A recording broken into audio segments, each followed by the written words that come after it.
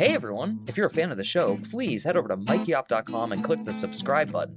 It's the best way to support us, and it's free. That's MIKEYOPP.com. Thanks! Hello, and welcome to Coffin Talk, Exit Interviews with the Living, a weekly podcast that explores how our views on death affect the way we live our lives. Today, I'm delighted to have someone on the phone who's a close friend, who's going to be going by her first name only today, and so I'm pleased to introduce to you Jayne. Welcome, Jayne. Thank you for having me. I'm just kind of curious and excited and ready to share my thoughts. Cool. Well, I definitely picked you because you are curious, and I don't mean as a person, but I mean your personality. You are curious and always inquiring, and that's the kind of guest I love to interview. So without missing a beat, let's get started with just a brief kind of introduction of your sense of identity. So I usually ask people how old you are, where you grew up, and what generation you belong to.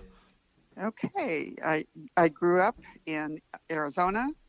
I am a baby boomer, 75 years old, mother of 3, grandmother of 5.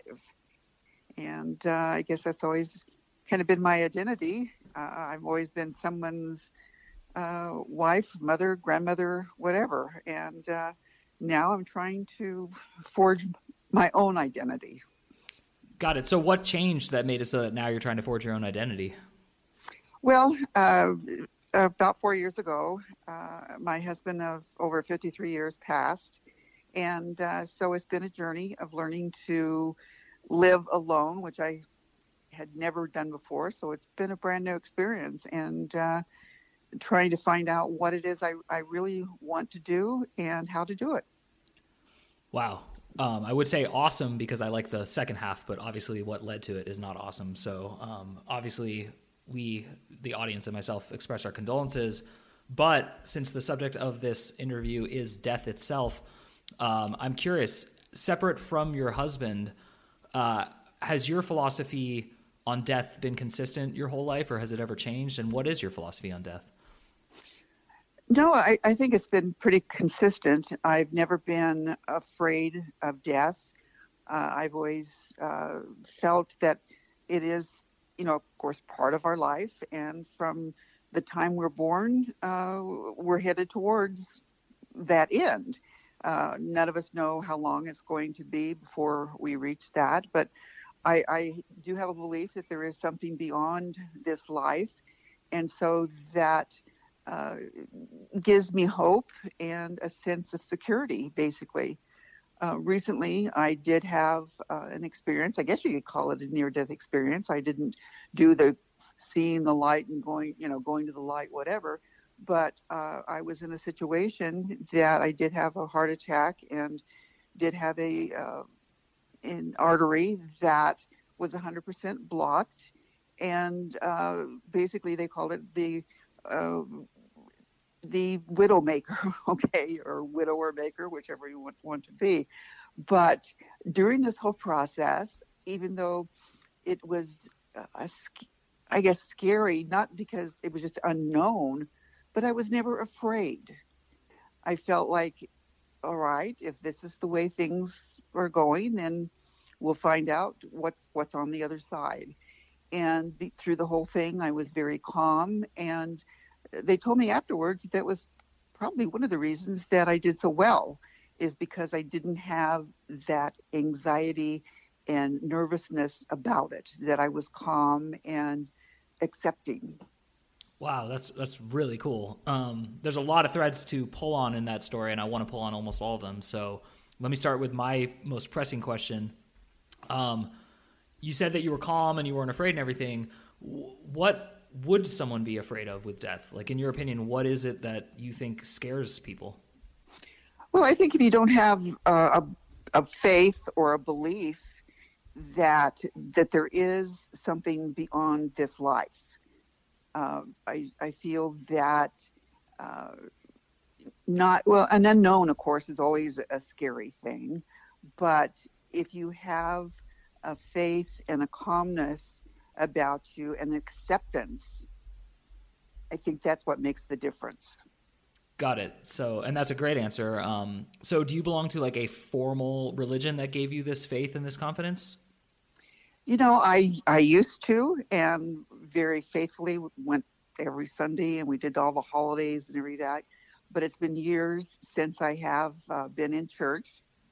But the teachings that I received, as a child and into my middle adulthood, have stuck with me. And even though I am not uh, I don't say I'm not a practicing Christian, because I do believe in the golden rule and, that sort of thing. I do not attend church, but I still have the belief in God and the good of humanity. That's a really powerful answer, and I understand it deeply, because I think I've gone through something similar. But I'm going to try to do two things at once. I'm going to keep exploring your philosophy, but I also want to bring your husband into it, because I feel like that's where this should go and what would be appropriate to really help our listeners. So aside from the tragedy and the loss, which we might get into, what was it like for him to die? What was it like, since you knew him and you loved him? I mean, I know you were very, very close. It wasn't like a marriage that was getting stale and old. I mean, you guys were as thick as thieves and best friends. So I'm assuming he kind of confided in you and you talked to him a little bit. It was based on, a deep love, and it began with a friendship that lasted, throughout our marriage. When he became ill, it was very apparent that it was terminal, and we talked about different things. And he had always grown up too, in the church, and believed in God, and there was no fear attached, to his passing. We were able to talk about what he wanted as far as a service, what he didn't want, and it was good, because we were both in a good place and calm about it. Of course, it was very sad. You don't want to let go of someone that has been your everything for so many years, but we knew that it was definite that this was happening, and to try and make the best out of it. What happened is that before his passing, we did actually, like 3 weeks before, got a different house and got moved in, and that was his gift to me. He wanted to make sure that I was in a safe environment, in a place where I didn't have to worry about having the house, to take any repairs or anything like that. And that was his mission. I am in the home. He was only here with me like about maybe 10 days, and he did pass in the home, but I do not feel death at all here. All I feel is love and comfort. Wow, that's incredible. Yeah, so I like the phrasing of like feeling death. So a little bit more on that part. Like what he was terminally diagnosed and you both knew it. Did he have the same sense of death that you expressed earlier, like with no fear, no trepidation? He just kind of went into it? Yes, he did. The thing when he was diagnosed, and it was so clear that I knew that he was diagnosed in November, and I knew that he was not going to make it to his birthday, which was in March, and he did pass 2 weeks to the day before his birthday. And I just knew that this was going to happen. And at first we didn't really discuss it. We sort of like, okay, I know this is happening. And he really was kind of like, unclear what was. And then we finally were able to address it. He did want to do treatments, which we did until he decided that nope, that was it. He was done and wanted to come home, and we just went from there. And just I let everybody know that what was happening, and if they wanted to come visit, hey, come on over and talk about whatever you want to talk about. The one thing that's been kind of difficult is that my children are adults, and they really don't like to talk about death and what comes afterward. But I have always been open and honest with them and told them, anything questions they had, I'd be more than happy to discuss things with them. What I have done is I have prepared them the best I can. I don't know when, I'm going to go, today, tomorrow, 20 years, who knows? But I have prepared everything to the best of my ability. I have paid for all of the funeral expenses. I have left instructions, what I want and, all those kind of things to try and make it easier, for them. They have not wanted to talk a lot about their father. I mean, occasionally they will. But what I've been working on is a list to show to both the children and grandchildren things that they may not have known about their dad or grandpa, things that happened throughout our lives, through in high school, and just different fun things. And that, someday that when I'm gone, they will find this, and, hopefully it'll bring smiles to their faces. That's really cool, and I totally respect that. And I have parents who are somewhat similar, not completely the same, but there's definitely some things in common, and it can scare me sometimes as their child. I don't want to hear about them dying. I don't want to think about them dying. I don't want to think about them passing. Meanwhile, my own opinion of my own death is like similar to yours. I have no fear of it. It's just something that will happen. So I guess what I want to know is at any point, and I am going to end this interview with talking to you about you, but I do want to finish up with one last question about your husband. Did his behavior change at all when he knew he was going to die? Did anything change, like the way he treated people, the way he acted, the way he behaved? Not at all. Not at all. He was still the same calm person that he was. He talked to people in the same manner. He was very matter of fact. When a sister was talking to him and say, well, they find new treatments every day and you can get through this, and, on and on and on. And he just quite bluntly says, well, no, this is terminal. I will get treatment to help ease things, but it is terminal. And he was always that way. Once he knew, he was accepting of it and didn't change at all. The only thing he did, he was, and I wouldn't say he changed, because he was always that way, where he was stoic. Mm-hmm. He didn't complain, and we just went about, and he did as much as he could do, and just never complained about it. Wow, that's really cool, and that's actually what I'm hoping to hear from every single guest I have who has a similar story. So back to you and only you. You said at the beginning of the podcast that you're 75 and you had a near-death experience very recently, and so you are not like getting the feeling you're going to die any day now, but you are certainly prepared for it. It's jokingly called the big sleep.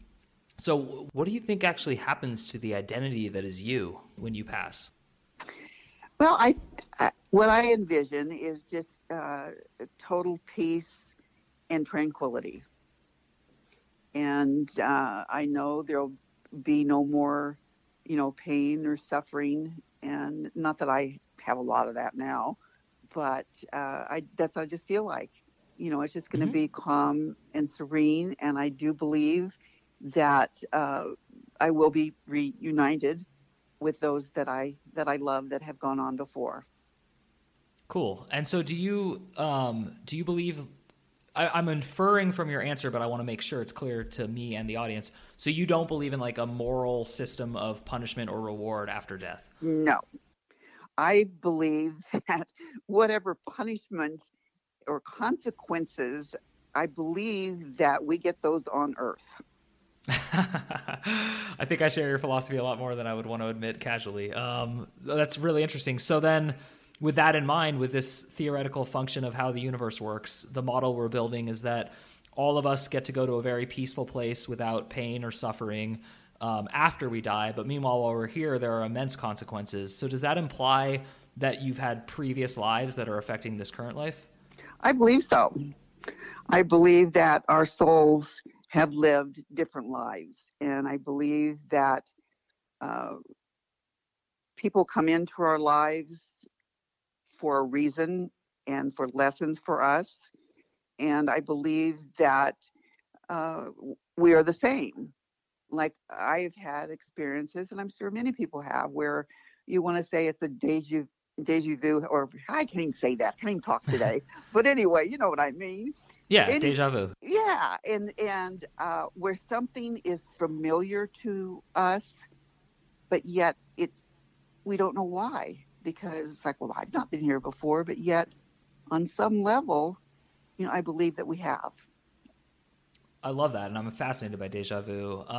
Do you believe then your soul comes back and has more lives, or does your soul rest with you? I believe that it is the same soul that just has different experiences.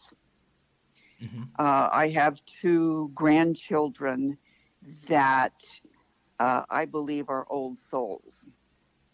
Mm-hmm. They're young, but they have knowledge and experience beyond their years. And I just feel that's an affirmation that, the souls, I guess for lack of a better word, reincarnate or regenerate, again.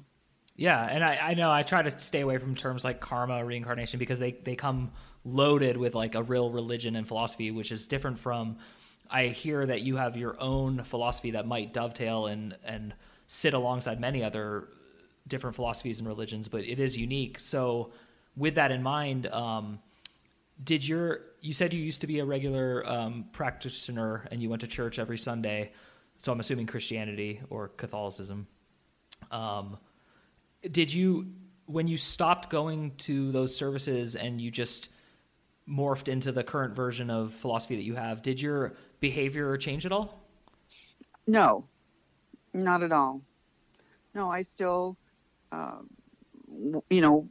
remain kind and thoughtful of other people and other people's feelings, and just continued to do good and not to intentionally do harm to anyone or anything.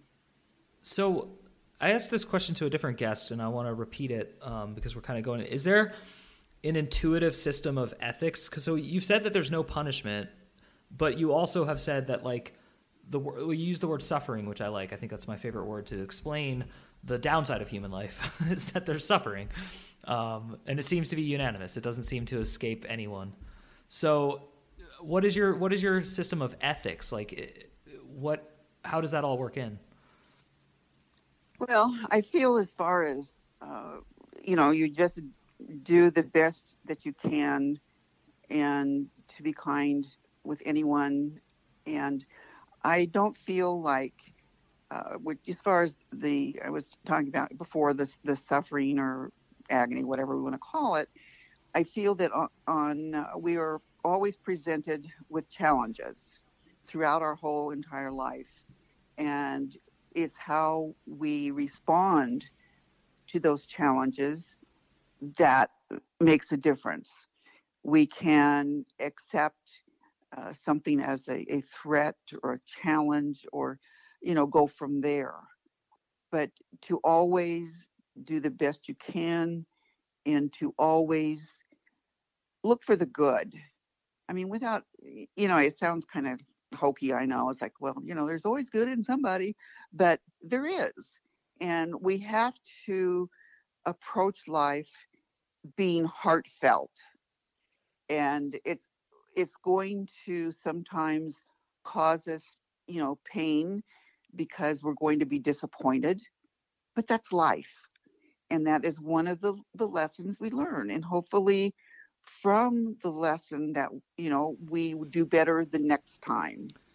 So, wow, I'm fascinated, and I have so many more questions, but I am running short on time. We're not out, but I think what I want to ask you next is, you were a loyal, dedicated partner with a loyal and dedicated partner. It was a two-way street, and it was 54 years, and then it very abruptly ended. I mean, within 6 months, I think you said. But what I want to know is, what is the difference between a life of partnership and a life of without partnership? Well, it's very difficult, but now I am finally in a place where I'm in a good place, and I have begun really to find happiness again, which I for a long time thought this is never gonna happen ever again. And for a time after he passed, I mean, I was lost, and if I could have died, I would have. I didn't, but there again, I would never do anything to physically harm myself. So it's kind of like, Yeah, what do you do, But I had never lived alone, which was, a new experience. I had always had a partner to share everything with, someone that was my best friend in every way. And we always did everything together. And suddenly it's like, whoa, I'm not going to do these things again. But slowly I have been able to start traveling again. I found a really good friend that, we share the same values and outlooks, and just enjoy each other's company. And she and I have begun to take trips. Was like, oh my goodness, this has opened up just a new beginning for me. And now the things that I used to look back at with sadness, now I look back with smiles and am happy that, oh my goodness, I remember that. And that was a good time. And for a long time, I dwelt on the sadness and the loss. And then, I know that that's not the way that he would want me to live. He would want me to be happy and to have joy and to just go on and do things, not just sit in my room and cry and belabor the fact that I'm alone. Wow, that was so powerful and really uplifting. So I kind of want to end on that note, but I do want to ask you my final question, which is, you've now listened to your own philosophy out loud in an interview, and I'm hoping that maybe you learned something new about yourself. But for you, I'm actually going to ask the question a little differently.